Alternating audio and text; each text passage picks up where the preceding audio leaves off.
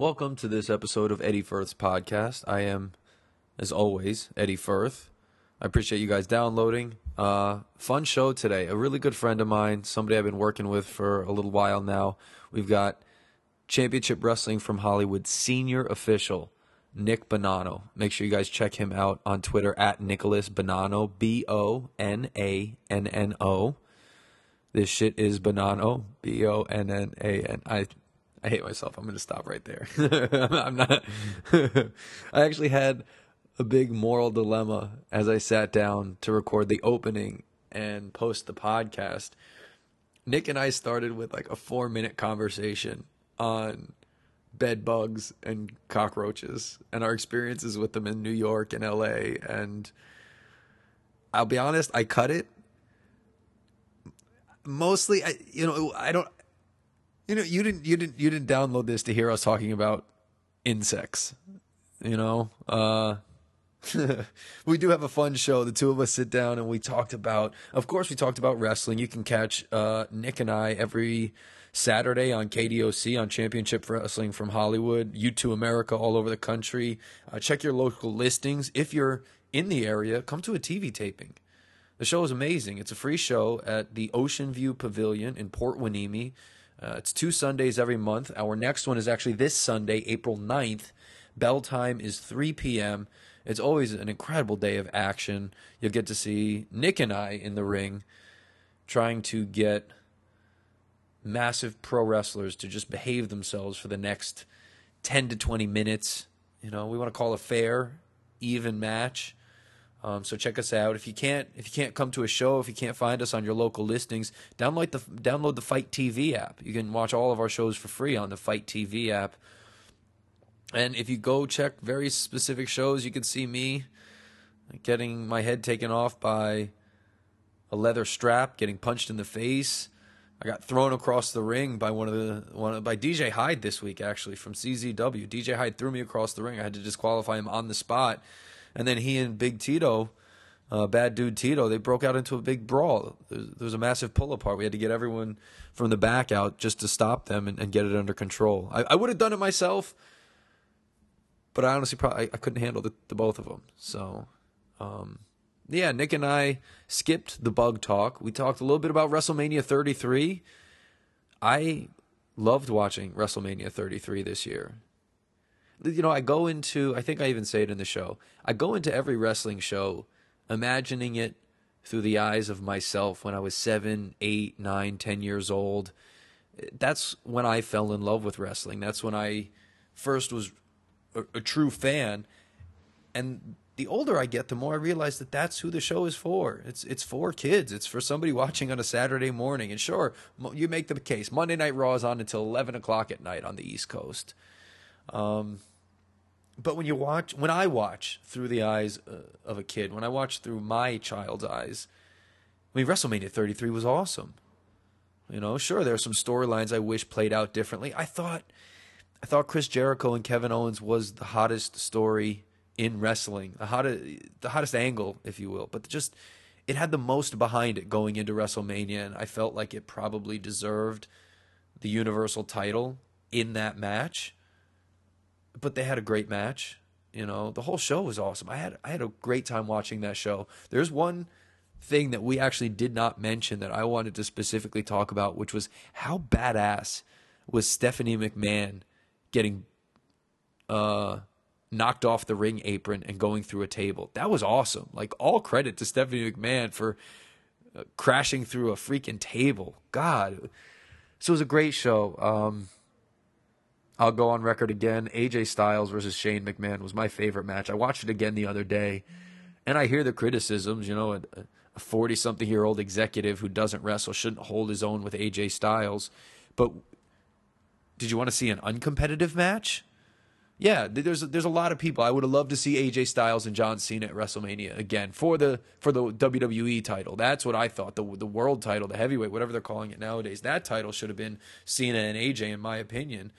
But they each had great matches. Cena and Miz was awesome. It was a lot of fun. Miz is an incredible heel right now, and the work he's doing is great. You watch the show, and he's just He's entertaining. He's over as a bad guy. You want to boo him. You want to see him get his butt kicked. I mean, that's Roddy Piper style stuff, you know? I actually just picked up the new book, Rowdy. I got to start reading that. I'll let you guys know what I think. But I thoroughly enjoyed WrestleMania 33. AJ Styles versus Shane McMahon was incredible. Stephanie McMahon taking an incredible spill off the apron through a table. Jericho and Owens. Jericho with that light up scarf. I almost feel like he felt underwhelmed by the reaction the scarf got. But there's no way people could see it in that huge stadium. Maybe you threw a couple more lights on it. But that was... look, at home, that scarf was awesome. I went nuts for the scarf. I had zero idea the Hardy Boys were coming out. I fully bought into the New Day. I thought they were going to go... I think I said that in the show with Nick. I thought they were going to win, and I was just like, it makes sense. I get it. That's a cool little swerve. It's a fun little change of pace. But when the Hardys came out and won, that was incredible. The Universal title match, Bill Goldberg, Brock Lesnar. Watched that one again the other night, and man, what a match. Yeah, it's not long. It is not full of technical wrestling, but the story they tell, the hard-hitting action, the fact that Bill Goldberg has been set up as this unstoppable monster since he's come back, and Brock before that was the beast incarnate, Brock Lesnar. Every single move that they hit felt like it could have been, should have been, or might have been the end of the match, and that alone, for me, was thrilling. It was gripping. Everything that they did just absolutely had me on the edge of my seat the entire time. I'd be remiss.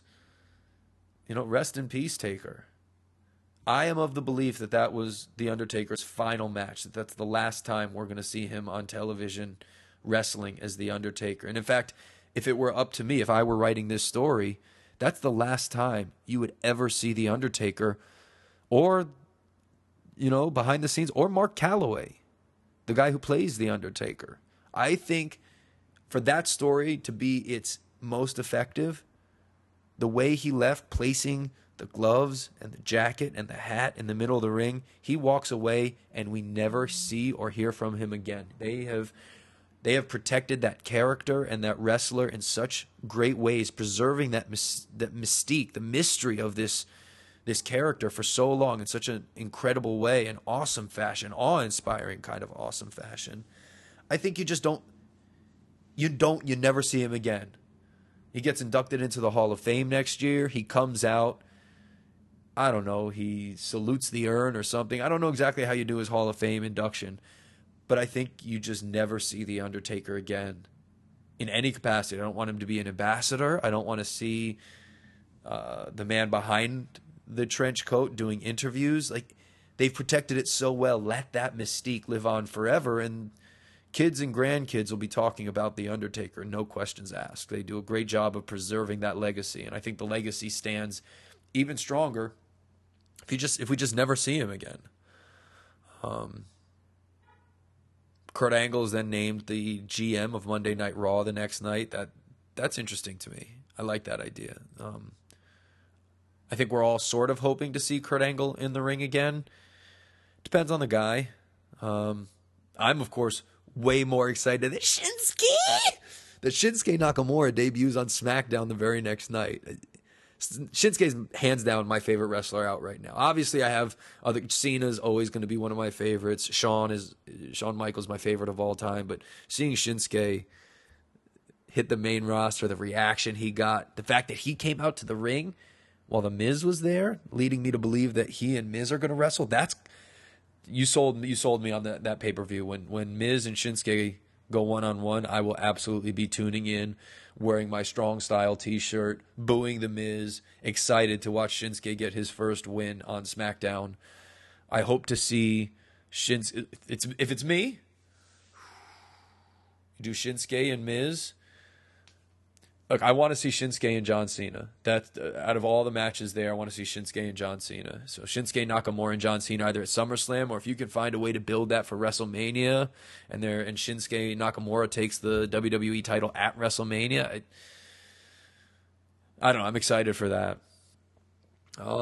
In the news this week too, R.I.P. Undertaker. R.I.P. Don Rickles. You know, one of the greatest comedians of all time passes away this week. And, you know, I don't think you'll see him on a historical roast anytime too soon. We've learned that some time needs to pass.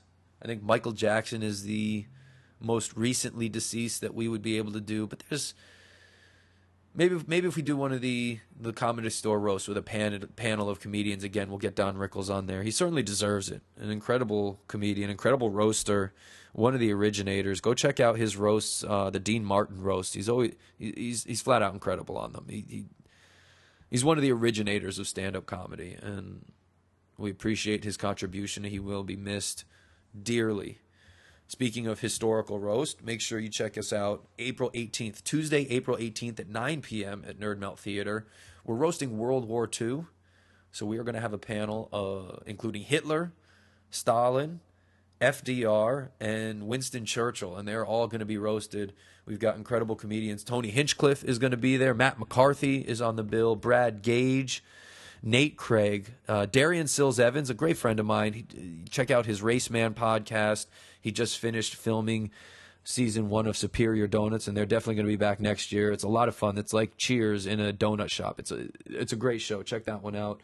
Brandy Posey, Nicole Amy Schreiber will be there, Adam Cousins, and Atsuka Okatsuka, who just played Mulan at our fictional roast of the Disney princesses, which was one of our most incredible shows. Maybe my favorite show that we've put on so far, save for a few others that really stand out to me. But just an incredible show. She did fantastic, and she's getting mentioned a lot because of all the controversy about the movie Ghost in the Shell, with the Caucasian Scarlett Johansson being cast in what should be an Asian role in Ghost in the Shell. And Atsuka's been very poignant and outspoken about that. So she'll be returning to her first historical roast, but returning from fictional roast, April 18th, 9 p.m. at Nerd Melt.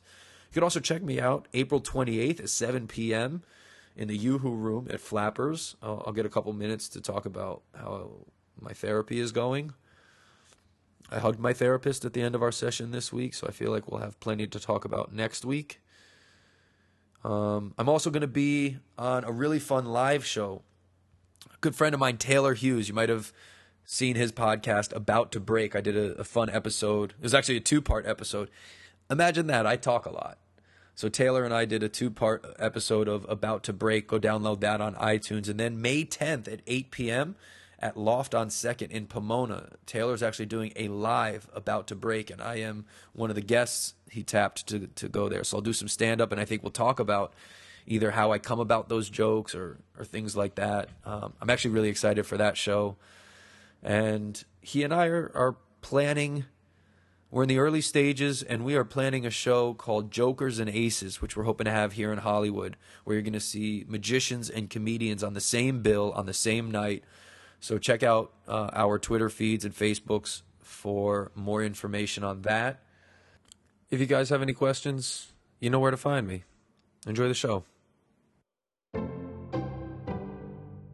So I was excited because you told me that you liked the Universal match. Oh yeah, so let's jump into Mania, and then we can lead off of that. Absolutely, that's going to be obvious. But I haven't really talked Mania with anyone. Yeah, I don't think I have either. It's bits and pieces, and people are always just going to make whatever the quickest joke is. They're going to do that, but not actually discuss anything.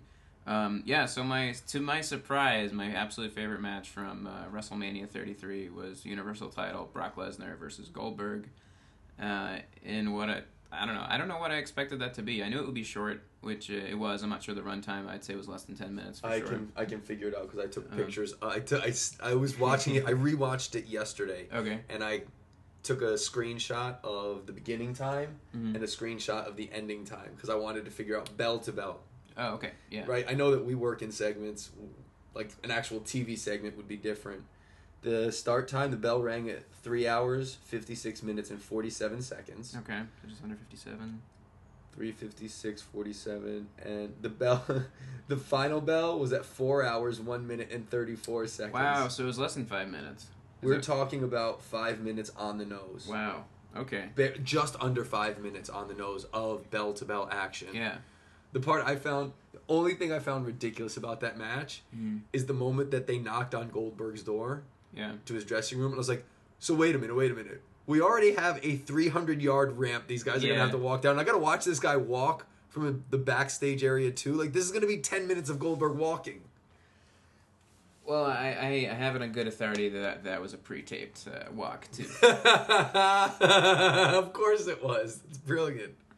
I don't know why I didn't think of that. Yeah. Because my first thought was, I don't want to watch this guy walk for half an hour. You know what bothered me most, though, about Goldberg's entrance is that the drawstring on his tights was hanging out the whole time. You could see it dangling down. I thought about that towards the end on one of his final spears, and I was just like, Vince must be going nuts backstage. Like, God damn, get him to tuck the goddamn string in. This is why we're taking the belt off of him. Though I guess my biggest relief about Goldberg in that match was that his shirtless son did not appear, which was a concern of mine at, was it Fastlane when he beat Kevin Owens? Did you watch last night Raw at all? I didn't. Oh, I watched the beginning of it, but I didn't see anything with Goldberg. I watched the YouTube clip of him saying goodbye, and he's out there with his arm. I both look up to and feel bad for his son, because I understand in that age, this is both the coolest and the most awkward thing to go through.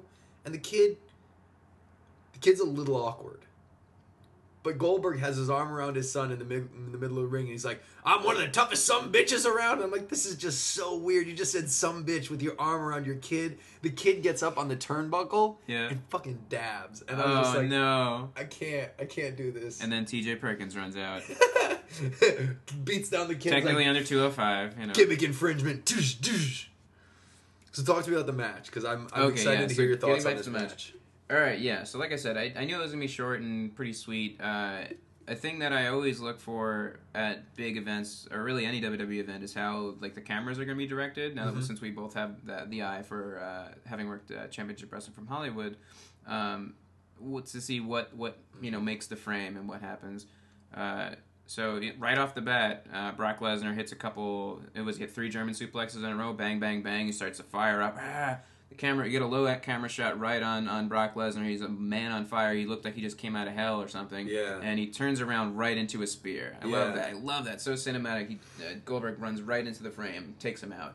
Looks like the ring position was really bad on that. Almost fell into the ropes. Or it was concerning, I should say. I don't know. Maybe they did that intentionally. In which case it wouldn't be bad. But that concerned me. But it definitely came from a place of aggression, which is what that needed.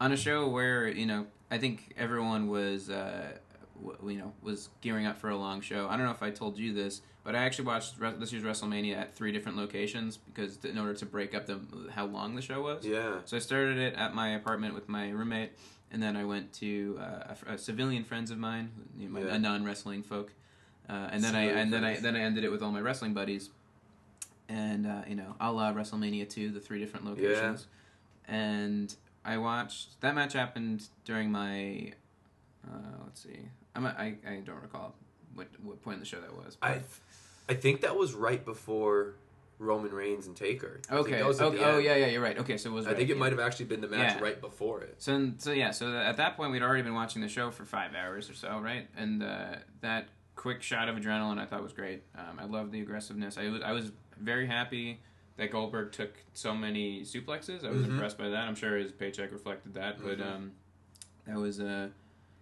right thing to do after kind of the build-up with him and Lesnar not getting anything in Survivor Series and kind of being jerked around and being tossed out at the Rumble. I love that. Let's see. They go through the barricade at one point, kind of early on. I can tell you the first part of this match. Look, it being short also makes it easy. Yeah. But even rewatching it yesterday, disclosure, I fully agree with you. I thought this match was fucking awesome. Like it was. I was looking forward to it a lot. I was definitely nervous about how it might play out because of all the scenarios of could it go too long? Can they not get this right? What are these guys gonna do? I was fairly certain Brock Lesnar was going to win, but even still, with Goldberg's momentum and just, Vince loves the swerve. He loves to do he loves to write against what people are expecting because that makes it a little more interesting. Yeah.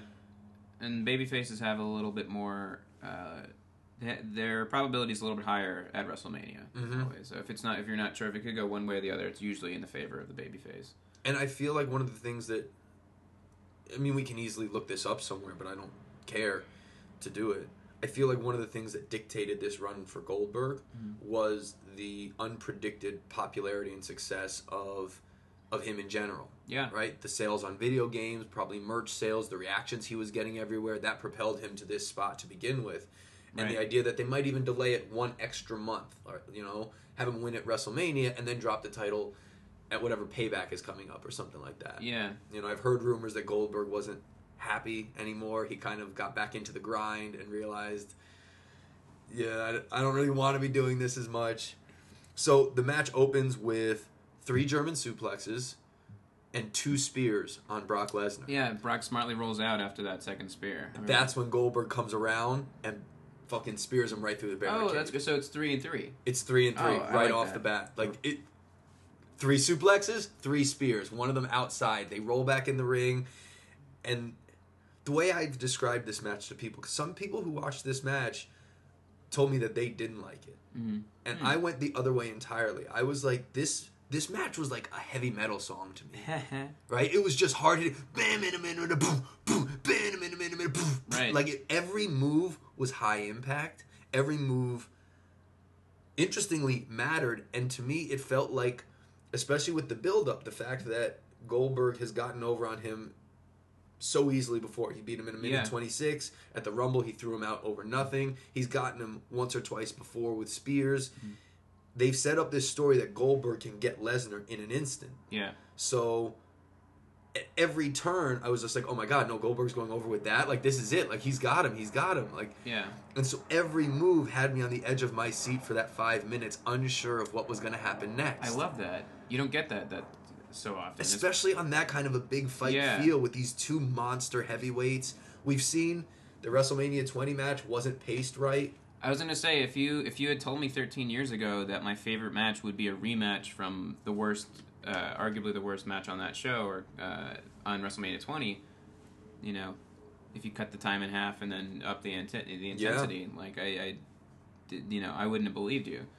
But as soon as they got back in the ring, I know that it's just, at that point it is an exchange of, I don't remember when Lesnar kicked out of the jackhammer, if it was right away. I know that there was 2 reversals. He went to jackhammer reversal. He went to F5 reversal. There was a couple more spears. Then Lesnar reels off 7 more suplexes. He jumps over the spear. Oh, I thought that was great. It shows Brock's absolute athleticism. I want to say, like, maybe Mr. Perfect used to leapfrog like that. He wouldn't just go straight up. He would sort of jump over the person. Yep. And that reminded me of that. And like you say, you don't really get to, even though Brock is this like physical force, you don't really see him be athletic that much. Mm-hmm. People think of like his only athleticism at WrestleMania 19 when he tried a shooting star press and he landed on his head. And so anytime that you get to see super heavyweights be super athletes is very, very interesting. Yeah, and he's legit. Like, he's legit that athletic. Yeah. Like, no questions asked. He is. Still to this day, he's probably one of the most athletic guys on that roster. One of the most badass athletes in the world. Failed UFC steroid test, be damned. I don't have the same view on that kind of an issue, especially when it comes to these guys. I think the thing also, when an average person hears that an athlete is using steroids, I don't think they understand the work that goes into being in the gym. It's not like Brock Lesnar woke up, took some steroids, and looked like that. Right. Like, that hard work is compounded by taking those enhancements. Like, those medications help him get there, but he's still lifting that many weights to get there. Yeah. I don't condone steroids, but I see what you're saying. You still got to put the work in. That match was to me, it was perfect. It was exciting every second of the way. Every twist, I didn't know what was coming next. Every time a spear was hit, I thought that was it. Every time the suplexes were being laid in, I thought that was it. And when he finally won, like, there was because I'm a big Brock Lesnar guy too. Okay. Like, I'm the guy who, remember 4th of July, like 2 years ago, they did the special from Japan. Oh, right. At, yeah. 3 a.m. Lesnar I was up. and Kofi? Was that? Yeah. Yep. I was up early for that. Like, wow. I made sure to watch it. I was working in the park till late anyway. Mm-hmm. We had rehearsals. That was actually right when the Element started. The dinosaurs were opening 4th of July. And so I got home from like a 3 a.m. rehearsal. At 4 a.m. was the show, and it's like, I'm fucking watching Brock Lesnar. Like, I show up for Lesnar. My very first pay-per-view was Hell in a Cell when he took on Taker out here in L.A. Oh, yeah, I was there. I saw that. Actually, that might have been the day we met. We were flyering that day together. I have a photo of us together. Yeah, we did flyer that day. Yeah. Yeah, and I broke off early so I could go around, get back into the building. It was a good show. Roman Reigns and Bray Wyatt had a tough match. I remember that one too. Yeah, I think that was my favorite match on that show. But getting back to the Goldberg Lesnar match, I actually want to. There's two things from that match that actually reminded me of Kevin Owens in a way. They both tie back to the Lesnar match, but so one thing I thought of after Lesnar took the first 2 spears, he rolls out of the ring, right? Mm-hmm. At that moment, I thought to the point where going into Fastlane, Kevin Owens says, I don't know if he said this exactly, but not that he had to beat Goldberg, but he just kind of had to outlast Goldberg. So the longer the match went, it tipped more in Kevin Owens' favor. And that was the thing I was thinking about, if that was going through Brock's mind in that sense, or that like there were that kind of story movement, and that Brock's a tough dude. He could take a lot of punishment. Is it a matter of just waiting out Goldberg's kind of, letting him tire himself out? Because as the match did go on, it did lean heavily into his favor. Yeah. Second thing about that that reminded me of Kevin Owens was that, do you remember Kevin Owens and Dean Ambrose feud for the Intercontinental title? Happened last year or late the year before that. And I think it culminated at the Rumble. Yeah, in the Last Man Standing. Spot. Yeah, exactly. I remember that because that table spot was described very much. And I think sometimes WWE will do this a little too much. I'm not one to sit and criticize anyone or bash what they do. I don't like that kind of stuff. Sure. I'm not a fan of sometimes how they shoot their show. Interesting. One of the things I find most egregious is when the camera follows the punch. Okay. Right? If you get a guy in a corner, he's laying in some punches, the camera will rock with the punch back and forth. And the way I've always described that is, to me, that's just as dumb as if I was watching a basketball game and the camera watched the ball dribble up and down. I'm like, I get it. Like, we want to see what the ball is doing. Yeah. I think they get a little too close, a little too much, right? Live in the wide. You have literally 2 great athletes. We want the perspective. We want to see Brock jump over Goldberg, stuff like that. Yeah. But every once in a while, sometimes they'll rely too heavily on the you didn't see it coming, but then it hits perfectly, like Goldberg coming out of nowhere to spear Lesnar after those 3 Germans. Then it's perfect. Or Ambrose and Owens going through the table at Royal Rumble. I was going to say, that's the ultimate you didn't see it coming. Is like, if you were sitting ringside, you would see that there was a double stacked table there the whole match, but you forget about it. Like you said, the way that they shot it, they framed that out. And so when, Owens goes up to, I don't know if he went to do a moonsault or something onto Ambrose, and Ambrose just gets up and pushes him and goes through the double tables, then you're like, oh yeah, that's right. But that's the movie they're telling. So. And when it's done right, it's done perfect. Like, that spot is memorable even a year and a half later, or a year and a quarter, and we're like, oh my God, you remember? And now we're going to remember, again, 3 and 3 right off the bat. I can remember the 3 Germans and the 3 spears, where all of a sudden I'm like, oh my God, this fucking match is on. What's going to happen? Well, that's so interesting. I'll finish I'll finish the thought I started, and then I'll go back to talking about camera angles. So I was reminded of Kevin Owens because we were talking about the idea of if we've seen Lesnar get beaten with spears and jackhammers before. He's hit a couple spears, he hasn't hit the jackhammer yet. So in that feud that Owens had with Dean Ambrose won, I believe, every single match as the Intercontinental Champion. There was a match they had before the Last Man Standing match where it looked like Owens was going to hit the pop-up powerbomb 3 different times. He never hit the move. First time, Dean leapfrogged him. The second time, I think he did that. He somehow reeled back and did his big wacky lariat. And the third time, I think he jumped up and Hurricane or Frankenstein Owens. So basically, every single time, he evaded the attack somehow, which I think is way more interesting as a babyface to evade an attack than to just kick out of someone's finisher. Because you're tough, but I think it's smarter. It makes you look like a smarter athlete or fighter rather, to try to evade attack. Because then, even though Kevin Owens lost, he lost to a Dirty Deeds or what have you. It didn't. I think him never having hit his finisher is more important than the fact that he lost. Because had he hit his finisher, then he might have beaten Dean Ambrose. But Dean smartly, because he's crafty, got out of the way every single time. So since we've never seen Goldberg hit a jackhammer on Lesnar or someone recently and them not get completely laid out, that meant so much more that Lesnar got that shoulder up at 2. Yeah. In the match at Mania. So I think that's when people were expecting the match to be over. And then, bam, he kicked out. And now it's on. Yeah. I really thought it might have been, and I was like, shit, he's keeping the belt. Because I don't think he had another. Did he hit another jackhammer? He didn't. Speared again. He didn't hit another. He hit the one. Okay. I know he might have. I think, and again, it's not hard to go back and look. And I remember, this is one that I remember most things that happened in the match. But I think after that jackhammer, there might have been 1 or 2 more spears, but not another jackhammer. Yeah. And that was the idea, is he kept. When you said that, first off, 2 things. You can definitely tell what era and where somebody grew up watching wrestling by whether they call it a Frankensteiner or Hurricane Rana. Because up until WrestleMania 12, they were Frankensteiners in the WWF. Yeah. Right? The Steiner brothers hit Frankensteiners. Yeah. And in WrestleMania 12 is the first time I think Shawn Michaels hit a Hurricane Rana on Bret Hart. Yes. I think of Shawn Michaels introducing Ranas into the WWF in that sense. A thing that they are technically different moves, I would like to say.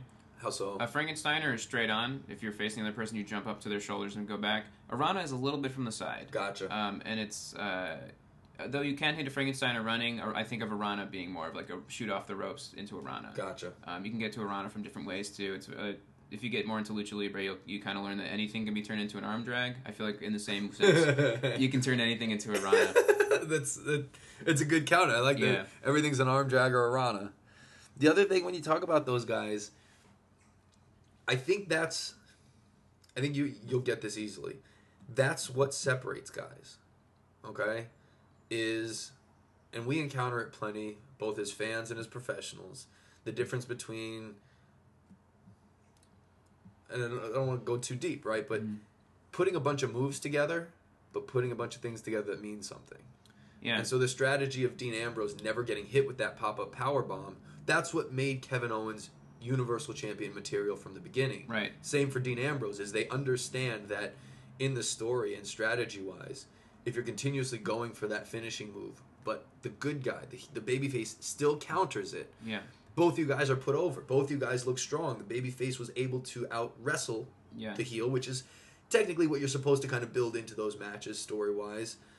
But if the heel can get that move, they would have gotten it. And by you protect both the guys. You elevate both guys with that versus what I would say is just the simplistic. And certainly we saw matches at WrestleMania this year and other years where I'm not saying it's just simplistic to kick out of finishing moves, but it's a much simpler way to go. Hit a finishing move, kick out.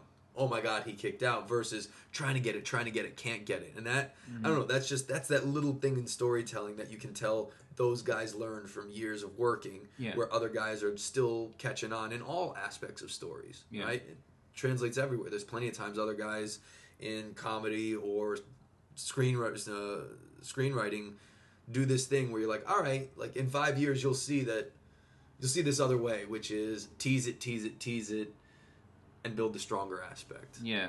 And they got that out of Lesnar and Goldberg. They built that strong, even with the kickouts on finishing moves. And what I did like is it was one F5 and Goldberg was done. Yeah. It was like, because they had told that story. Lesnar had never gotten the F5 in on him. And the one time he did on Raw, Goldberg was out. And then he finally hits it at Mania, and that's the 1-2-3. He had never taken an F5 in the middle of. I don't think he kicked out of one at WrestleMania 20. I don't think Lesnar got an F5. I don't remember that match that well. But look who's calling. You know that name? Oh God. Yeah, I'll get back to him later. It just made wrestling promoters. Yeah. Wrestling promoters calling in the middle of us recording a podcast that, as if we had scripted it. Oh man, what's it called? So you were also going to say you were going to talk about camera angles. Yeah, there was one more thing I wanted to add about what we were just talking about. That's fine. So camera angles. Mm-hmm. As I've worked a more television-based style, I've obviously always loved television wrestling, but the live experience for me has always been more exciting. I studied playwriting and screenwriting in college, and so it was interesting to see both of those two things together, and then how that translates to other art forms, wrestling particularly. And that I'm a big sucker for atmosphere. And atmosphere is something that you capture in a theater, you can capture it in a building. That's harder to translate it's harder to transcend through a television screen. Atmosphere, and that's a thing about live performance that really always fascinates me versus a film or a TV show, is that the film or the TV show is concrete. It's always going to be the same every time you watch it. You can find different things about it that you can appreciate. Oh, I never noticed the lighting in this, or the production design, or that line never hit me quite the same. But every time you watch that episode of television, it's the same exact version of that episode. If you go and see a play on opening night and then you see it on closing night, the material is the same, but the show is kind of different. If you get what I mean by that, they've worked different things out. They figured out how beats are supposed to land. The pauses are different. Maybe even interaction with the audience, if there's any of that, has developed quite a lot. And I think that's a thing that's super unique to theater, and I'd say being anything that's live performance. In that, what happens in that moment, in that 90 minutes that you're there, will never happen again exactly the same way. 100%. And I think that's what makes going to wrestling live special, is that, they probably recorded that, but the way that the wrestlers are able to capture your attention versus trying to capture the viewing audience on a TV screen's attention is very different. If you go to a house show, they always talk about the difference between going to a WWE house show and going to a Monday Night Raw. Is that house shows are more? People will say that house shows could be more fun, or they're very much more crowd interactive. They could be a little sillier, and that's the thing that's always kind of captivated me about and drawn my attention to any art form, to any performance, I should say. Is that what is specific to this performance that wasn't present at the last performance, that's not going to be present in the one they're doing in an hour or tomorrow or the next week, and that kind of specific individuality, or whatever you want to call it, is something that I'm always seeking, both as a performer and then in doing writing and stuff as well. So specific to camera shots, the theater or live interaction versus watching it on screen, with being there live, you choose what you want to look at. If you want to watch the entrance the whole time because you think someone's coming out, you can do that. If you think the commentators are doing something weird, you think something's happening there, you can do that. If the referee is out of position and you're like, oh, what's he doing over there? Oh no, I just missed a spot because I was focusing on that guy. You have that freedom and you have that choice. But if the guys are doing their job, then you're only going to be focused on them. If you're watching on TV, you can only focus on them because that's what is being. This is what you should be looking at. So you don't have that freedom. So for the fans at the Royal Rumble last year, where they could see that the tables were set up there, they probably were more aware of what was about to happen than the viewing audience. And I think there are strengths and there are weaknesses to that. But I think it still doesn't fail to elicit a crazy reaction. Yeah. And so I personally I've been to a few. So I've been to house shows for WWE, Ring of Honor, a couple other small indie things. I've been to Monday Night Raws. I've only been to one pay-per-view, which was that Hell in the Cell. Hell in the Cell, yeah. I would go back to pay-per-views because they're more match-oriented than segment-oriented. Sure.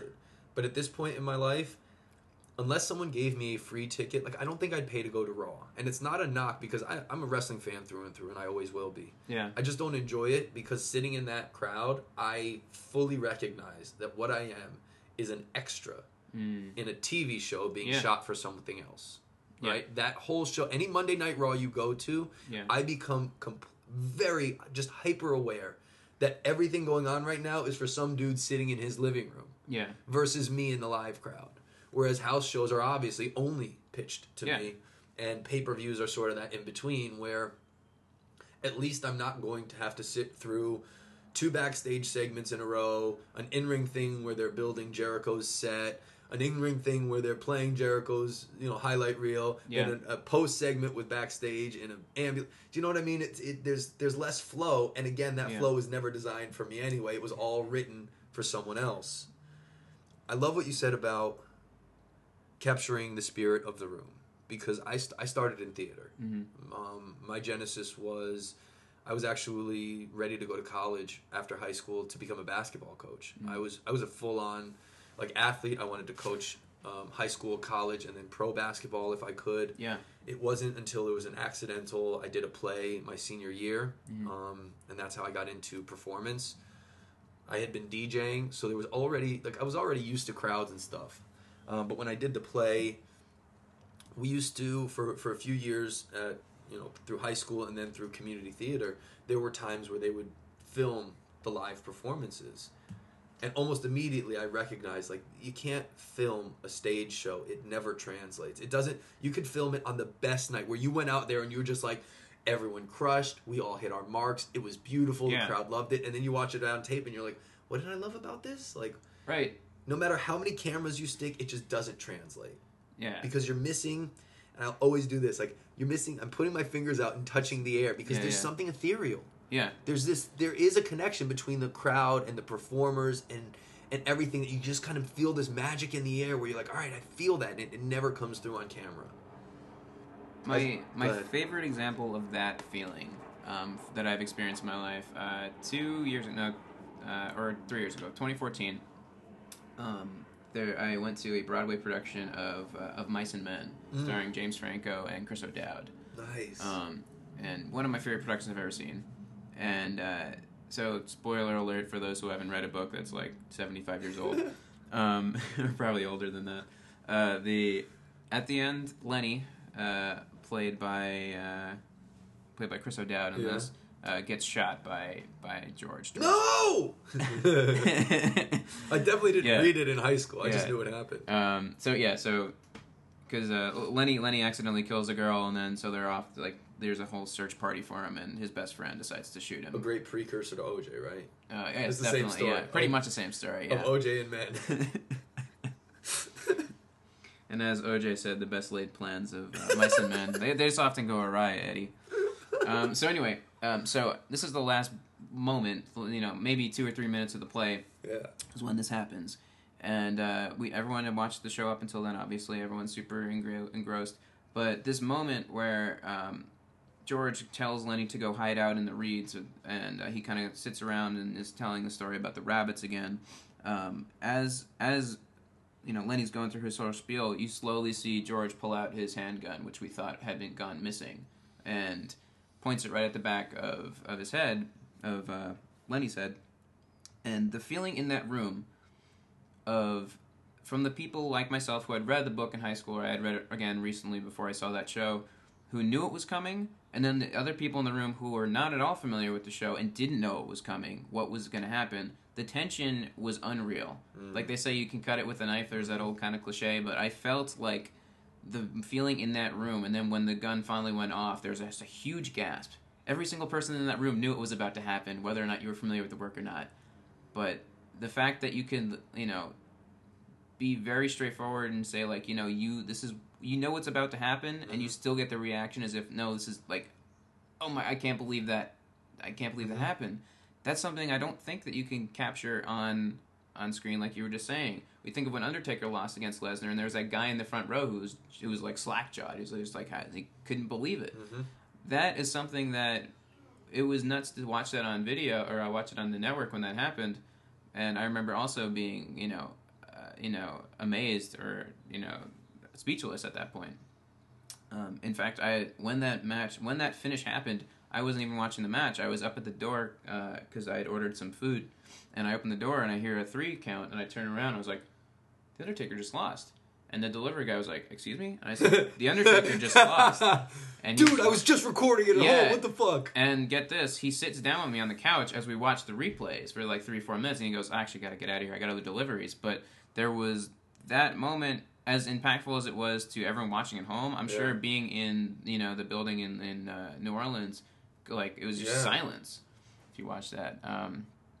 So I think that's an atmosphere that, there was, from reports you hear, like, that it was just chilling to be there after that. Yeah. But going back to my of Mice and Men, which there are some terrific movie versions of it. There's I believe a John Malkovich version, and there's like this classic version that I love a lot too with Burgess Meredith and Lon Chaney Jr. that helped legitimize Lon Chaney Jr., otherwise known as the original Wolfman from Universal and monster movies. It legitimized him as a real actor. And then Burgess Meredith is terrific. He's been in many, many things. But he's really great. I know that there's a lot of impressions about him, and like it's easy to tease the voice or the style, or just recognize him as Mick or the Penguin. Yeah. But even in those roles, like, it's just something brilliant about his performances. I was first introduced to him through The Twilight Zone. Of course. Of course. Time Enough at Last, classic episode. And also there is a famous but not as famous episode called The Obsolete Man, where he's the last librarian in essentially like a police state where they've outlawed books. And always book related with him. Yeah. Oh, I guess so. Yeah, you're right. I remember that Twilight Zone episode. I was obsessed with that when I was younger. That used to be our New Year's tradition. Yeah, absolutely. My mom would make like pizza bagels and like wings, like any one of those, like buy it frozen at the grocery store, stick it in the oven, instant hors d'oeuvres, pigs in a blanket, totally. Here's a little pizza roll or whatever. And we would just eat those all night until the ball dropped watching. Yeah. We'd watch Twilight Zone for hours. Do you have a favorite Twilight Zone? I think the story of whatever that one where Burgess Meredith loses his glasses. I think that stands out to me as someone who wears glasses. But just you go with classics, like classic storytelling, which is a perfect setup. All this guy wants to do is read books, and he's only happy when he reads books. And you know, his wife gives him a hard time about it. His boss gives him a hard time about it. And here's this pure thing, which there's also, you know, a long time ago in a land far, far away, people would criticize books the way we criticize the internet or text messaging or phones. Okay. People would say that books decreased interaction between people because you're escaping the world that's around you to go into somewhere else. Your focus gets solely on the pages. Very similar to what people say about smartphones or the internet or text messaging. Now we see it as a very altruistic act, but it is also the only way, or one of the primary ways we can share information and thoughts and ideas and grow as a society, as a species. It separates us from animals because they can't pass on these different stories in all their shapes and forms. So to see him struggle with having to read, and then finally the apocalypse happens, which is common in storytelling and the fear of all humans, right? Yeah. Are we gonna die? Are we gonna die old in our home? Is something bad gonna happen to us? As I always say, the big question is, are we as humans gonna self-destruct first, or is the earth gonna kick us off first? Right? Is the big earthquake coming, or are we gonna drop a nuke on us? Right? It's that, like, the final end to humanity is one of those two ways, with a few other options thrown in depending on your belief system. I mean, the way you put it like that, it sounds. I think both of those things, Earth kicking us off, is as a result of human interaction, though, or of most likely. It's like it's either straight up, bombing each other, or the fact that we're ruining the environment and doing all these things that are just destructive, polar ice caps, all that, and like even still, the earthquake may have nothing to do with us. Like it's just the same way as a meteor took out the dinosaurs, the earthquake took out the humans, kind of thing. So here it is. He faces that moment. And then in the wake of the apocalypse, as tough as it is, he's like, now I can just read and no one's going to give me a hard time. Like, oh my God, like, worst case scenario is still the best case scenario for me. And then he drops his glasses and steps on him. It's like, fuck. The same thing with the William Shatner with the guy on the edge of the plane. Yeah, Critter, one of my favorites, yeah. You know, am I crazy or are you guys crazy? So there's so many of them, and it was just so well done. And to know Rod Serling did almost all of that on his own. Dude, that blows my mind. There's like 150 episodes of Twilight Zone, and 90 of them were written by Rod Serling by himself. Yeah. And and I don't know, the next person maybe wrote like 20. Yeah. My favorite Twilight Zone writer is a guy named Richard Matheson, who wrote the Nightmare at 20,000 Feet you're describing, with the man on the wing of the plane. And he was like a very busy, very seasoned writer, but Serling, that show was his baby, so he really took it by the horns. I like that show a lot because in storytelling, I also like when the good guy doesn't win, and in those shows, it isn't always a happy ending. Yeah. Sometimes they're open ended, sometimes they're ambiguous, and sometimes straight out the good guy loses, or they. Well, what's interesting about that example, or the idea that the good guy doesn't win, the Time Enough at Last being the a good example of that is that's actually that kind of twist is more indicative of The Outer Limits. Mm-hmm. I didn't watch much of that, but I knew I spent a lot of time on TV tropes. If you've ever been on that website, and it talks a lot in that part of the website about the difference between a Twilight Zone twist and a Outer Limits twist.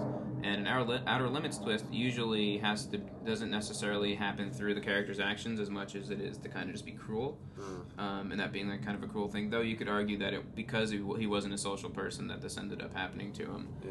Whereas the Twilight Zone twist usually is more like Aristotelian in that it's like it happens because of the way that because of the person's actions.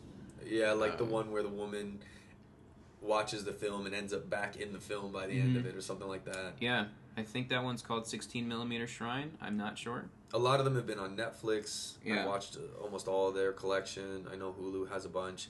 I don't think I've seen every episode of The Twilight Zone. I think there's some that I've missed. Yeah, I certainly haven't, and I'm a little embarrassed to say that I haven't seen them all since I always consider myself such a huge fan. I did go to a Twilight Zone convention once. What was it like? It was fine. It was just like a real small convention in New Jersey. They screened episodes and they had some actors there from the show. In fact, the lady who played Scout in the Gregory Peck version of To Kill a Mockingbird was there because that little girl was in the second to last episode is the Twilight Zone. I believe it's the Bewitching Pool. It's like the two kids go into the pool and then come out in like somewhere else because their parents are fighting, so they go and escape. But usually it works its way into those marathons. Has anyone done? Not that the world needs more podcasts. Has anyone done a Twilight Zone recap podcast? I don't know if there's like episode by episode. I've heard a couple. I'm forgetting what they're called now. There are definitely different Twilight Zone podcasts. None that have really caught my attention. Here's what we should do then. What's that? One of my favorite podcasts is by a comedian, April Richardson. Okay. And it's called. God, I forget the name of it now. Bell. It's about Saved by the Bell. She goes back and watches every episode of Saved by the Bell with a new guest and recaps it. We should just sit down, the two of us, and go and watch episode by episode and do like a review of each episode of The Twilight Zone. Go Bayside. I want to plug that because it's a great podcast. And I'm a big Saved by the Bell fan. So go Bayside. I listen to every episode like 3 times. That's great. How many episodes of Saved by the Bell are there? I think there was something like 4 or 5 seasons and then some specials. Sure. That's a show. This is embarrassing. I've watched every episode of that show several times over. Wow. So much so that remember they did like a Lifetime movie about it at one point. Oh yeah. They couldn't in an actual talk. They couldn't get the rights to any of the actual TV show itself, right? So they would recreate scenes of them shooting the TV show, and immediately I was like, that never happened in the show. Oh no. Like when I watched them shooting the episode, I was like, that's not real dialogue. That didn't happen. Of course, yeah. They could only reference like the Jesse episode. I was gonna say that's the one everyone knows. Yeah. But when it came to actually shooting something, I was like, that didn't happen. I can tell you right now that didn't happen. Like I knew it ahead of time. How's it feel to be one of those people? I mean, I wish. I wish it wasn't Saved by the Bell. Like, because look, I know that show's not altruistic. I know it doesn't have a greater purpose. Looking back on it, there was a huge point in my life I realized Zach Morris is a sociopath. Oh, totally. I fucking modeled my life after. I wanted to be Zach. Like that was very disappointing news to me. That's the thing that it's odd. This is gonna sound very general. It's odd growing up. It's Are you experiencing new feelings, Nick, that you've never felt before? No, it's like I didn't really realize until I went to college, which is also pretty cliched, that like I grew up on Long Island, in New York, which is full of bros and preppy people. Oh yeah. So it's very Saved by the Bell in like the AC Slater versus Zach Morris. We live in the Valley. Right. Bayside hated where we lived right now. So much so, I brought this up the other day. There's an episode where one of the girls fakes being a news reporter to get into Screech's life because he has a big chess match against Valley. And so after she like fools him into thinking she's a reporter, she gets on the payphone and calls her Valley friends, and she's like, "I'll see you at the Galleria." Oh God. The Galleria is the Sherman Oaks ArcLight. I go there all the time. The other day I was like, I am at the Galleria. I was so fucking psyched. So who'd you call? Or you couldn't find a payphone about it? I bothered Heidi about it. I was like, this is the Galleria. She's like, what are you talking about? I was like, I don't know. Leave me alone. It's the Galleria, okay? Oh man. So you grew up on Long Island? Yes, I grew up on Long Island, which is it's a very bro-y place, at least the part of it that I'm from. And no, and like so that you grow up and you're like, oh man, I want to be AC Slater, I want to be Zach Morris, I want to be like the cool guy and then you get to know those kinds of people in real life, and those people mostly suck. If you take offense to this, tweet at me at Nicholas Bonanno. Also, if you take offense to it, it means Nick is probably right. I feel like that would be the connection. I don't know. I guess as I went to art school and met other weirdo type people, and I don't know. I guess learned more about like feminism and stuff. I was like, oh man, why have I spent so much time being interested in people who like love. Who are like live and die by like athleticism and things like as we talk about wrestling. Yeah. That's like the major point of like what do you call it? Contradiction in my life is that as you try to progress into being a progressive person, I'm still in love with this form of entertainment. But that's But it's entertainment. It is a. I've learned. Go ahead. I'll say I feel like people like you and I appreciate something about wrestling that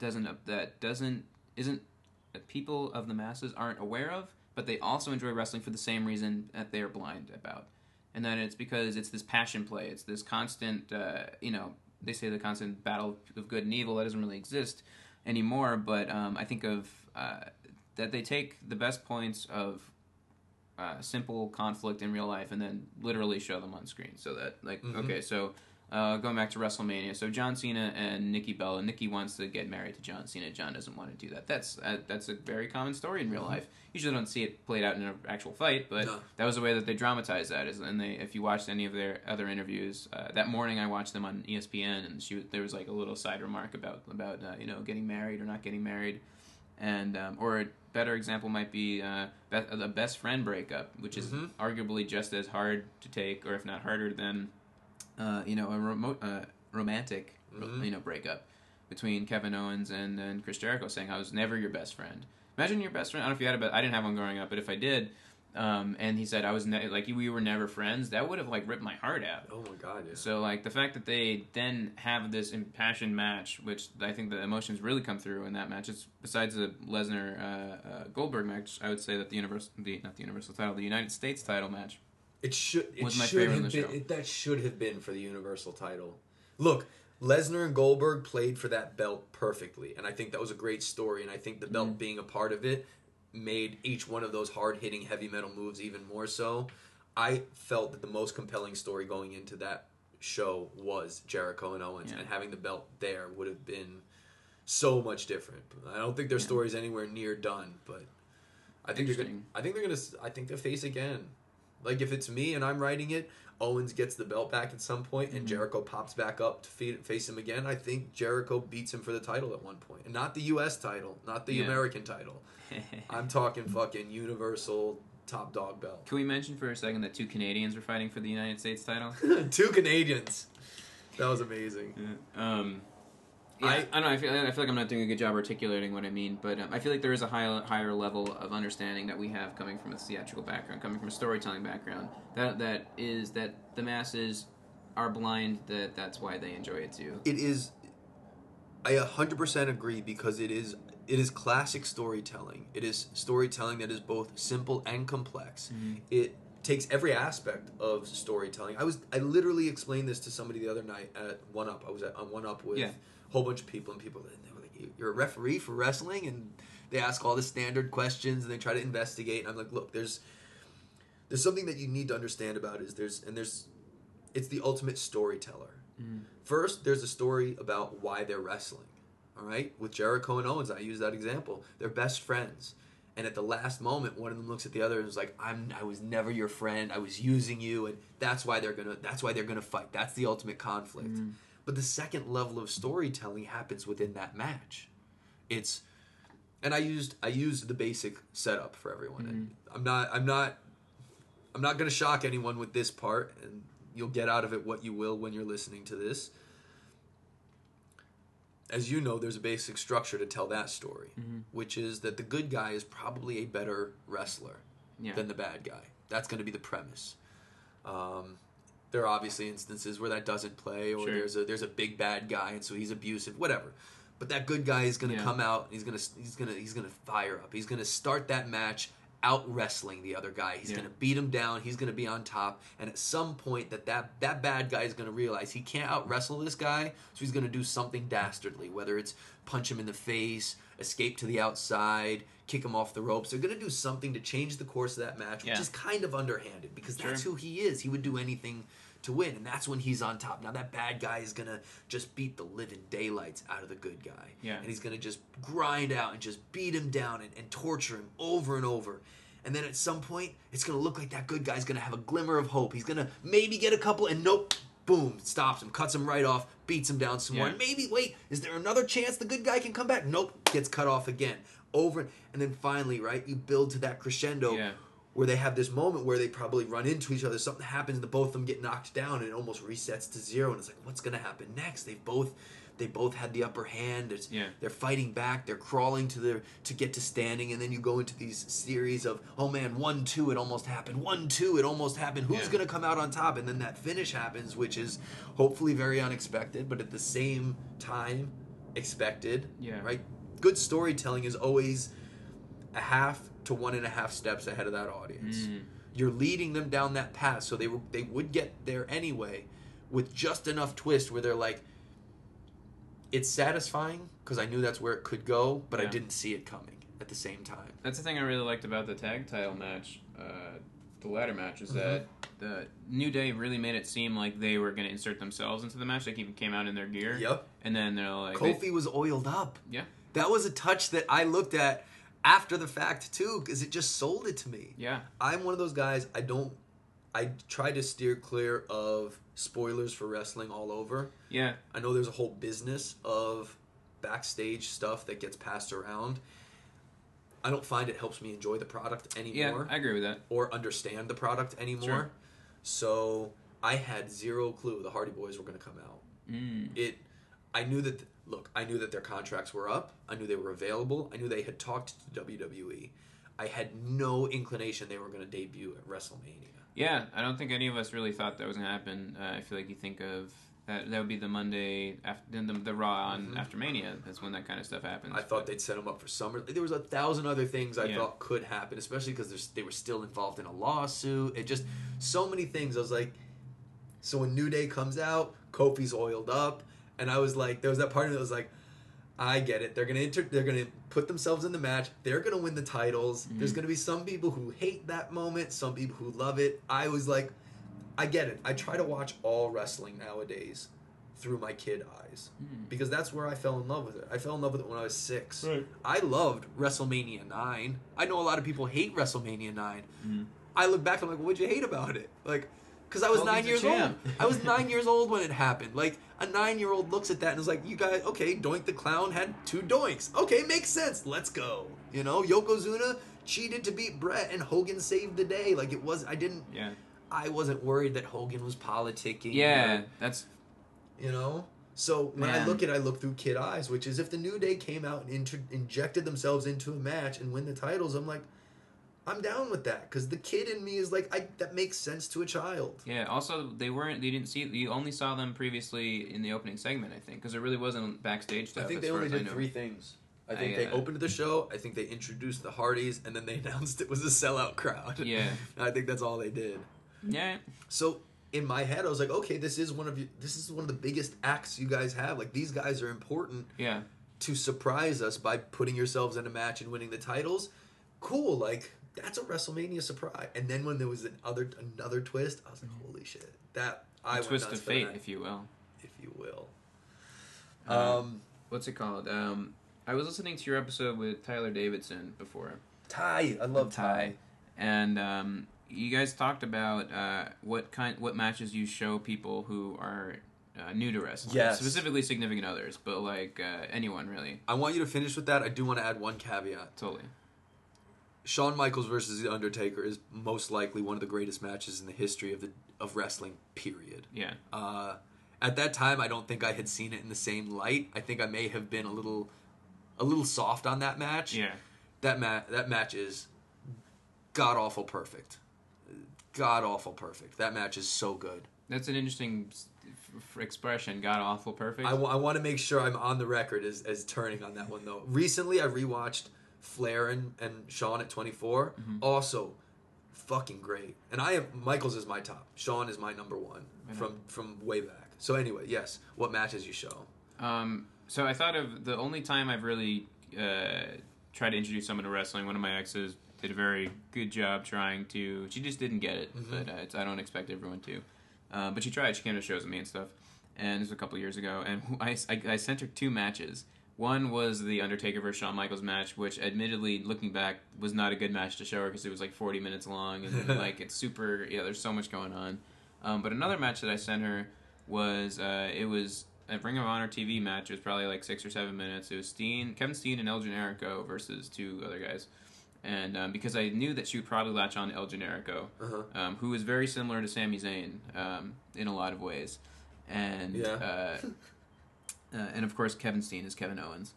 And I knew that by getting in emotionally, or like a character that you could find yourself interested in if you weren't already invested in Shawn Michaels or The Undertaker from their mystique. Someone like an El Generico who's very upbeat, very very clear. When you see a Generico wrestler, even when you see him walk out or run out to the ring, you get what he does. He's a generic luchador is what the idea. And he's just super fun, and I remember that being like a great entry point for it. Was that not so much the action or the drama of that, but just character and the basis of everything they say. Character. I feel like one of my first responses, and I probably said it on that show as well. I always go back to Brett and Owen at WrestleMania 10. Mm-hmm. I think the brother versus brother story is simple enough to relate to. Yeah. I think the match itself, and I haven't watched it in a little while, but it's gonna be tough to find someone who says that match isn't awesome. It doesn't tell a great story. In fact, when I was watching WrestleMania this year, and I'm gonna state this emphatically, this was one of my favorite WrestleManias in a long time. I think it was one of the best WrestleManias I've seen in a while, like start to finish. Yeah. The whole thing was there's no extraneous parts. I don't even think that's the right word for it. There's nothing extra. Mm-hmm. There's no fat to trim. It didn't feel like what wound up being a 5-hour show. Yeah. Right? 5 hours and 15 minutes by the time The Undertaker walked out at the end. It didn't feel long. It felt like it moved. Mm-hmm. There weren't long, bloated segments with guys talking in the ring a little too long. Yeah. And I love a lot of those things that happen at WrestleMania where legends show up. There was not a single legend on that show. Right. I think I know why. Why do you think that is? It was The Undertaker. I think if you had... I'm going to go out on a limb. I'm going to say that The Rock was originally supposed to be there, but that after that CM Punk episode where he called Punk from the ring, I think both sides just was like, funny, can't make it that day, guys. Too bad. But I think there was a little tension. Yeah. Well, let's talk about that another time. I was there when that happened. Oh, I'd love to hear about that. Yeah. But I think that if I were writing this, and I knew what the outcome was at the end of that show, what the final moment was, my case would be, let him be the ultimate legend tonight. Don't show Stone Cold. Let Shawn be on the pre-show. Mick Foley's out of the question at the moment. Don't trot Ric Flair out with his daughter. Don't bring out The Rock. Kurt Angle's the only guy. He's going to come out when it's his time for the Hall of Fame. But otherwise, let all of this... And if you looked at the whole show, it was all leading up to this beautiful moment of the final farewell. And I think in that same way of building tension, you release some of it if you're showing Demolition coming out, or Erwin R. Shyster makes an appearance. Whatever face you can trot out that inspires that nostalgia, you've left all the nostalgia now for that final moment where... I mean, I got real emotional. I like Undertaker. He was never my number one guy. But looking at a man stand in the ring and realize this was the last time I'm going to do this thing that has been my whole life, and putting down the Undertaker and walking away as Mark, a man. I was affected. I had a bad day yesterday. I was emotional. I was off. It was weird. It was weird to watch a human being do something for 27 years and then put it down and say, this is the last time I'm doing that. And to look in his eyes and know that he knew, I'm done with this. I'm saying goodbye to this. And it was tough for him. was real emotional. Sure. Through and through, in a different way than a lot of the other retirements that I've watched. I actually didn't watch Shawn's retirement. I honestly, looking back even now, like, I don't think I was ready to watch it. I wasn't ready to recognize that Shawn was leaving. He'd been my favorite for so long. Watching The Undertaker, watching Ric Flair retire was beautiful. Like, that was a perfect moment for him, you know. And I don't think anyone has trouble casting aside the TNA matches. Like, that was his last match. That was the last time he was on a big stage in a Ric Flair style of woo and walk out. Yeah. And they did hit perfect. They did it perfect for him. I think the way that they said goodbye to The Undertaker, other than the fact that there were a few things in that match that weren't perfect, right?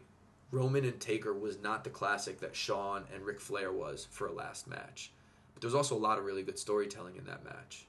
And I think all of it worked perfectly in that final moment where he took his coat off and he took his hat off and he walked out. And the emotion on his face overrode everything else that went on. And they played Roman as enough of a bad guy and a heel and a tough guy in it. I think he looked as good as he should have in that. And they played it well, where he can still be the hero to some, but he was a badass to another segment of the audience. I don't know, what were your impressions of the WrestleMania on a whole? I have a very specific question after that. You do? I do. I very, like, this is I can only ask Nick this question. All right. As a whole, I enjoyed it. I was surprised there wasn't more kind of gaga, like, backstage stuff, in-ring stuff. One of my favorite segments that should have been awful that wasn't ever was WrestleMania 30. It opens up with Hogan talking about the network and all that, you know, and then he mistakenly calls the Superdome the Silver Dome. Yeah. And that one mistake turned that segment from something that would have been awful, or very boring at least, into the most entertainment segment. The most entertaining style of that kind of segment I've ever seen. It could have felt very contrived. Yeah. And yet because what it did is it took three of the greatest. Right. And gave them something to show why they were great. Right. So then when Stone Cold comes out and says, you know, it's great to be back in the Silverdome, just to bust his chops, and then The Rock says something about the Silverdome, and then they wrap up, and Hogan says, what you going to do when Stone Cold, The Rock, Hulk Hogan, and the Superdome are going to run wild on you, you know. That is one of my favorite segments. Set up and payoff, man. That was a... Just also the name, sorry. I thought each one of those guys was, like, on the ball that night. Mm-hmm. The three of them just pulled off so perfectly. It is one of my favorites, and they each hit their line at the right moment in the right way. Like, and from what I understand, they didn't do a lot of talking about it. You know, they had their framework, as they should, but then a lot of it, especially after the screw up, was just kind of called on the fly. Right. The most interesting, I don't know if you heard this, but Stone Cold was like, afterwards, he was like, just so you guys know, that was not the order I was told we were coming out in. Yeah. Which meant he was supposed to go last, but The Rock one-upped him and was like, no, I'm the bigger star, I'm going out last, kind of thing. And yet, worked perfectly for me. Because you get the Hogan and Stone Cold stare down, which you've wanted forever, and they say, good on you, and then you realize this is going to another level, and you're going to bring in The Rock. If you make a WWE Mount Rushmore, or any... I think there's a great case for the Mount Rushmore to be Hogan, Stone Cold, Rock, and Cena. In a certain light. Okay. In a certain light. Yeah, I mean it's too broad to really say like this is, you know, the Mount Rushmore of everything. But if you look at who the guys have been in pro wrestling, like who's been the guy who's carried the ball? Jericho talks about this on all the time. Like, who's carried the ball for the company? Those are the four names. And even Jericho will say it. Like, those are the four guys who have been the face of this company for as long as you can remember. The only guy before that was San Martino. Right? So then you go San Martino, Hogan, Stone Cold, Rock, Cena. And now, I guess, Roman Reigns. So what's your question, Eddie? If you were going to referee one match on Sunday at WrestleMania 33. Oh, man. Now, not just... I guess you could say we're looking at it through after how the match went. But I guess if we had walked into that dressing room, too. Because I guess there's two parts to it, or two ways you could look at it. But my thought would be, like, which one of those matches would you have wanted to be the referee for? Man, that's a good question. Two of my referee mentors who are in WWE actually both had their first WrestleMania main card matches on Sunday. Who were they? They were Jason Ayers, who you would. I'm trying to remember what match he did, but he may have done one of the Divas. One of the women's matches. Why did I say that? Because they programmed us. Yeah. To be fair, they forced that word down our throat. They have shows about it. And then you're right. And then Sean Bennett, who is another referee, he I believe did the other women's title match. Okay. If I'm not mistaken, but I remember seeing both of them on the show and being very pleased that they both got it. Because that's a huge thing, There's only I guess there were a lot of matches on the show, but there are only so many referees, and look, that earned the spot. Rusev, Strowman, and Samoa Joe did not get WrestleMania matches this year. None of the cruiserweights besides the two that were on the pre-show. Dean Ambrose didn't make the main show with the IC belt. Right. There's only so many spots. Damn. But okay, so which of those matches would I want to have refereed? Oh man. All right, I'm going to call you out here for a second, because you always say that you like refereeing Scorpio Sky matches because they go well. I think that's because all Scorpio Sky matches are good. I don't think it's anything particular to the referee in that situation, as much as it's like, if you had a match with Shawn Michaels, it would be good no matter kind of what. I think Scorpio or Sky works very similarly in that sense. Absolutely, you can call me out. If I see Sky is on the card, I will do everything I can to angle to get there, because I know he turns in a great show. And as you know, it's easier to do our job in any fashion when someone else is good at their job. Yeah. And in those instances, there are guys that I've been in the ring with that make my job better. Yeah. Ryan Taylor is another guy I'll call out. When I'm in the ring with Ryan Taylor, I know I'm going to do better work than I have before, because I agree. He demands it, he inspires it, and he helps me get there. Yeah. He'll give me little things in the ring that other guys don't give me. Little cues here and there. Move over here. Give me that. He'll challenge me at a time in a way where I'm like, oh God, he's giving me a cue to be a character. I'm going to push back on this and puff my chest out as I take one step back to pretend I'm there for and look, it. Then that lets him be more of a dick or whatever he's trying to accomplish. Or if he needs to, get upset and then calm himself back down. That's a. My favorite People match. They don't think that that's important, but giving someone else something for you to play off of is. Those guys find ways for that. Bateman is the same way. Bateman gives me stuff. Classic Connection. There's always something that they will give me or do out there that I'm just like, this is where we're going. This is where we're getting better with it. When I first started, maybe my second Classic Connection match, I don't know if they still do it. I feel like they probably do. They like doing a thing where they'll have a guy in, say a figure four or something like that, and where Buddy will have him in the move, and then Levi will reach over and hold on to him for leverage. So Buddy will be reaching back to be pulling on his tag partner behind the ref's back. I remember they were saying that they were going to do that to just be aware of it. And going back to camera angles, I was like, well, if you're going to do it, you should do it, not with your back to the hard cam. You should do it on the because usually the heels tend to stand with their back to the hard cam in that corner. Levi does it constantly. Levi, move to the other side of the turnbuckle. Levi, nobody wants to see your big white back. I would say so if they're on entranceway side, as we say for Hollywood, if they did that same move where he's reaching through the ropes to hold on to his partner for leverage, I can position myself so that I don't see them, but the camera captures the entire shot.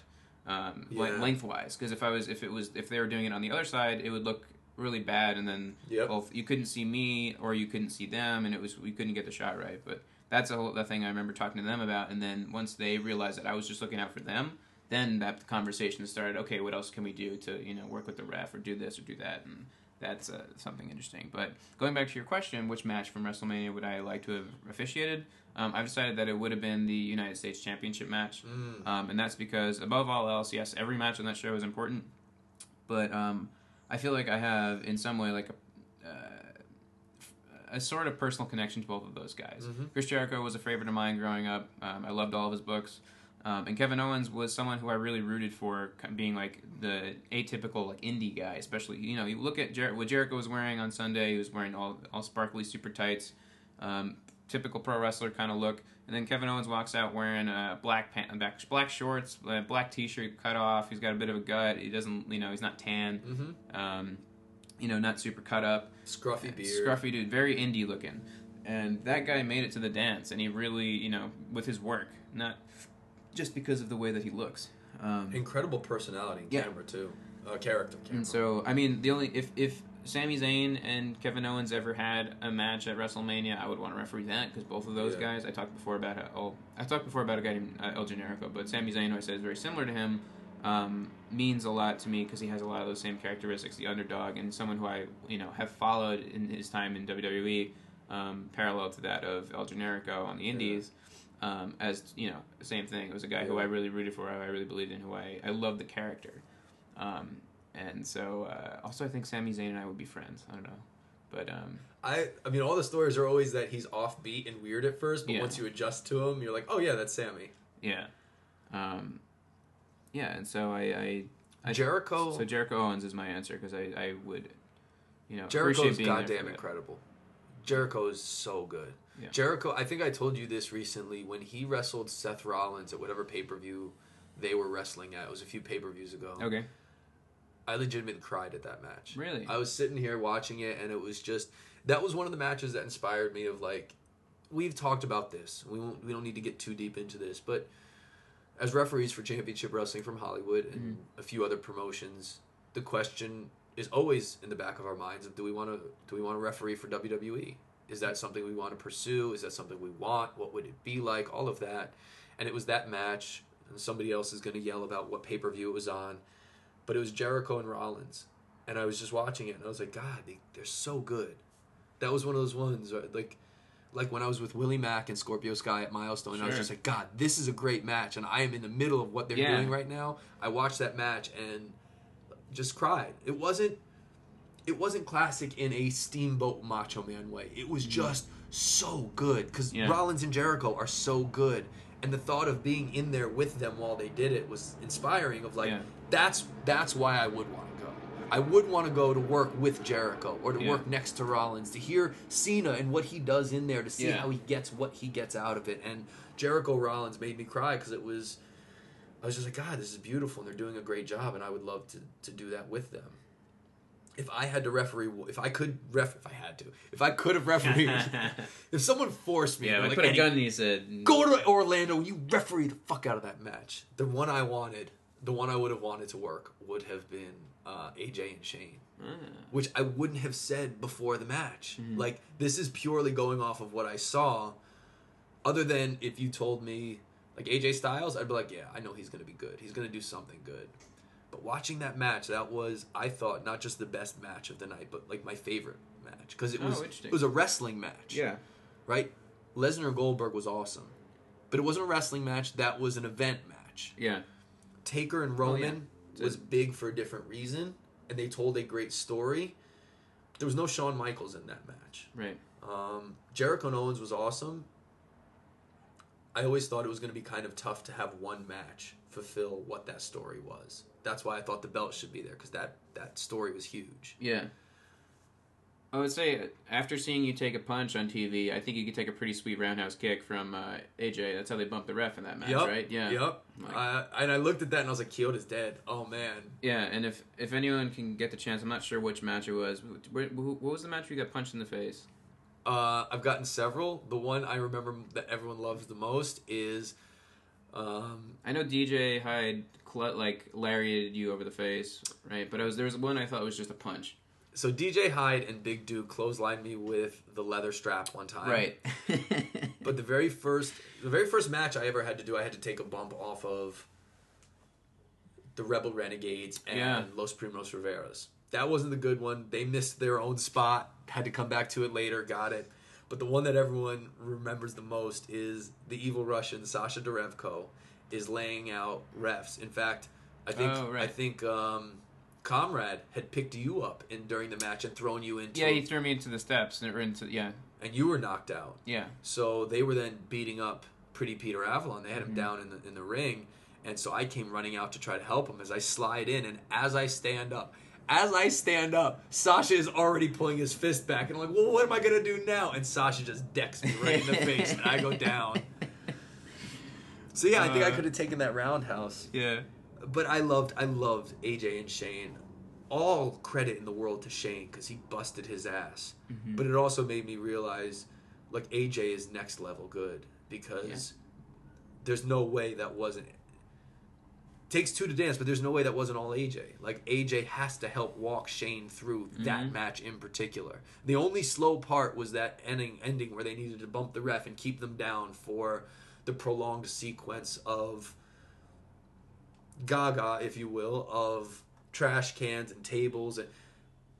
But, I mean, starting off with actual wrestling, like, there's no way you were going to tell me Shane McMahon was actually going to go hold for 3 minutes Right. with AJ Styles and have it look not just believable but good and make sense, to then go into a slugfest, to then go into high impact moves, to then go into this beautiful finish of back and forth with the trash can kick, the coast to coast, and the elbow on the top. Whenever I see that coast to coast, I feel like people don't really give them credit for how far that actually is that you have to jump. And it's Shane. It's not. All respect to Shane. Like, he's not an athlete the way an AJ Styles is an athlete. Right. He's not training every single day. Looking at those, I appreciated, because I've also, you've done it as well. Mm-hmm. You've gone to wrestling school and locked up with some of these guys, and just to wrestle, to headlock and go behinds and takedowns and arm drags, just every little thing that they did early on there. Shane doesn't do that night in and night out like everyone else. Right. And yet he was smooth, almost as if he did. And I respected the fuck out of that match. I thought it was awesome. I thought it was, as I watched it, I was like, this is the best opening match since Brett Nolan. Wow. At 10. Like, that was my very first instinct. And it took 23 years to get as solid an opening match.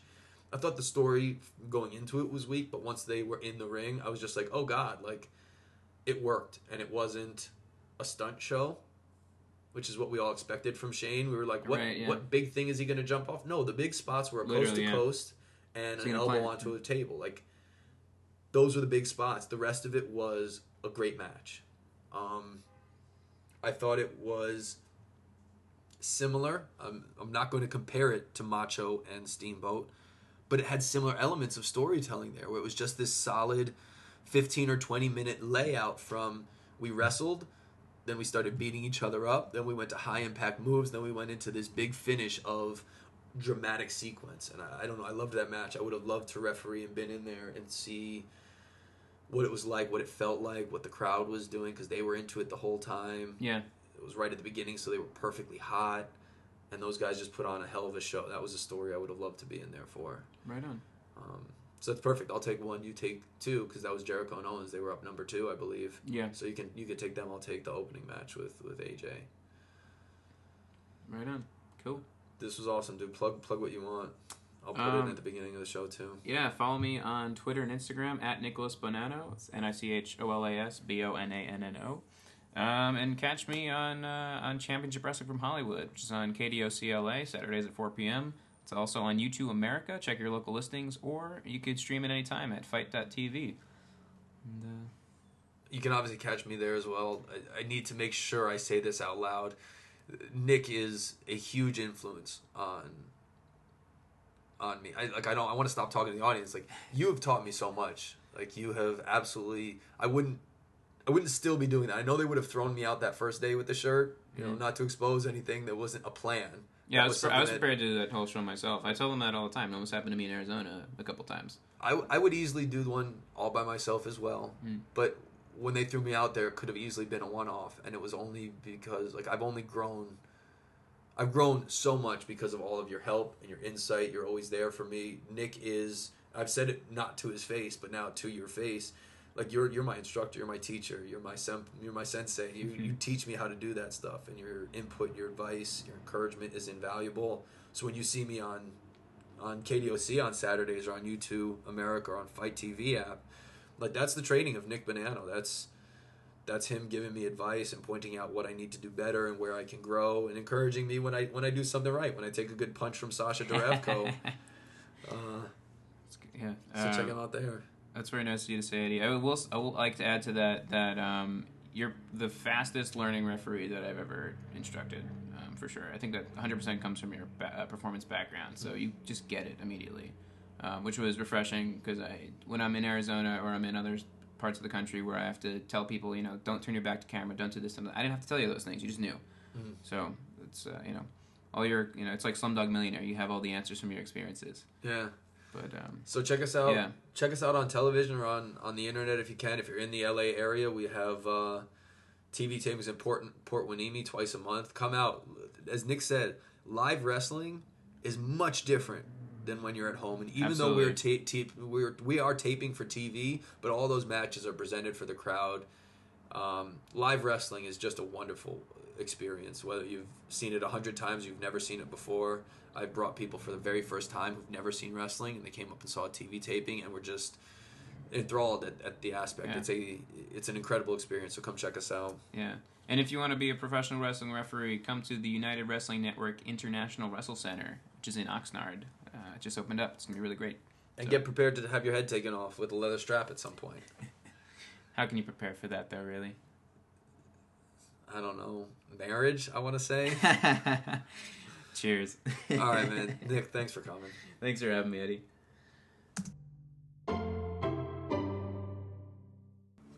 Thanks as always for listening, guys. Remember to check out Nick Bonanno on Twitter. Check out Championship Wrestling from Hollywood on Twitter and on KDOC, the U2 America, and the Fight TV app.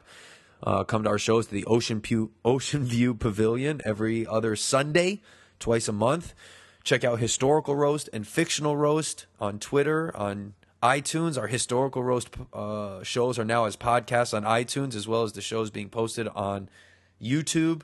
Check out Fictional Roast. Check out About to Break with Taylor Hughes. Plugs fucking galore. Check me out April 28th at Flappers, May 10th at About to Break Live.